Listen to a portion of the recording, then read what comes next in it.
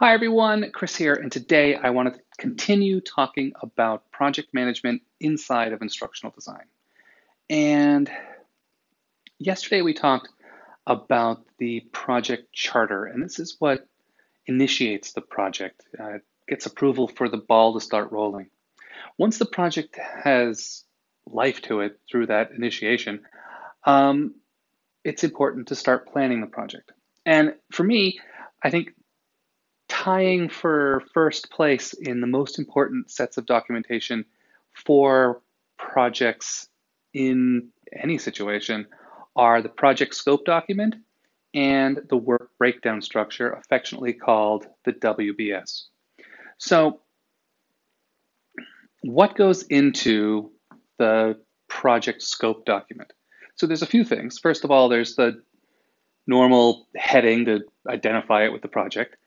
Um, And then you get right into the project description, and more importantly, the project justification. And this is where you essentially try to pull it all down to an estimate or even a guess as to the final return on investment, the ROI of the project. We're going to do this because it'll save money. We're going to do this because it'll make money. We'll do this because it'll make everyone happier and they'll be more productive.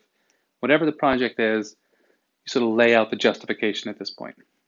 Um, then the next section of the project scope is actually the project scope description. And this is where you describe in a paragraph or two what is the project? What is the game that's going to be played? So I like to refer to the project scope document as the document that sort of sets the boundaries or sets the field or sets the stage, whatever your analogy is. And so the project scope description is what's inside there, and it sort of outlines where those boundaries are. The next section of the project scope document is the acceptance criteria. What level do you need to get to when this project is done, completed, and acceptable? The last thing you want is for that bar to be raised midway through a project. So having the success criteria agreed upon before any work starts, hugely, hugely important. Right with that are the project deliverables, and we mentioned deliverables yesterday.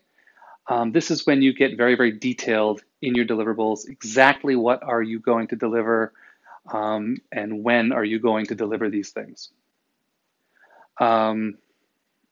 Next are the exclusions from the scope. And personally, this is the most important part of the document for me. So to use an analogy, if you are, well, an example, if you are going to be running a project to install a new LMS server, there's a lot that goes into that, and there's a lot that doesn't go into that. You may be installing a new LMS server, but you might not be loading the courses onto the LMS server once it's built. So you'll want to make sure that you set those exclusions down explicitly, because the last thing you want is to be midway through a project and have people start showing up with courses to load on the LMS or courses to develop for the new LMS. Set those up as exclusions to the scope, and when people come for those things, you can help them set up their own project, a separate project with its own set, its own budget, and its own timeline. So exclusions to the scope is critical. The next two sections that I like to include are limitations and assumptions, because sometimes these projects end and then 3 years later, people are asking questions like, well, why did you do it that way? You did it wrong. And if you have the limitations and the expectations and the assumptions down on paper, it's very nice to be able to have that, to be able to pull it up and be like, we did it on purpose. So that's what goes into the project scope. And when you go for the scope approval and you're bringing people into the meetings, I also like at this point to have at least a rudimentary WBS, a work breakdown structure. And a work breakdown structure is exactly what it sounds like. It is either a flow chart of the different phases and the different tasks within that each phase, and then the different subtasks. Or sometimes it's done as an outline. It's actually these days, most of the time it's done as an outline.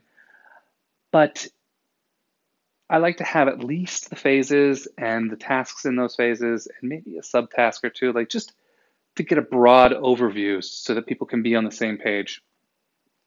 Using our LMS example, if you're buying a new server and rack mounting it and setting up the hardware and loading the OS and loading the LMS software and testing it and all of these things, they need to know those steps, but they may not need to know that you need to make sure you have the right power cable for the rack that you're mounting it on, or that you have the right bolts. That level of detail is probably not needed at this point in the process. So getting that rudimentary work breakdown structure together with the scope document and then bringing everybody together and making sure everyone is on the same page before you move on to the next step, which brings us back to the important skills of a project manager, which is communication and team building and all of those soft skills. So um, once you have everybody on the same page, there are some other really, really important planning steps that I will continue on with tomorrow. Talk with you then.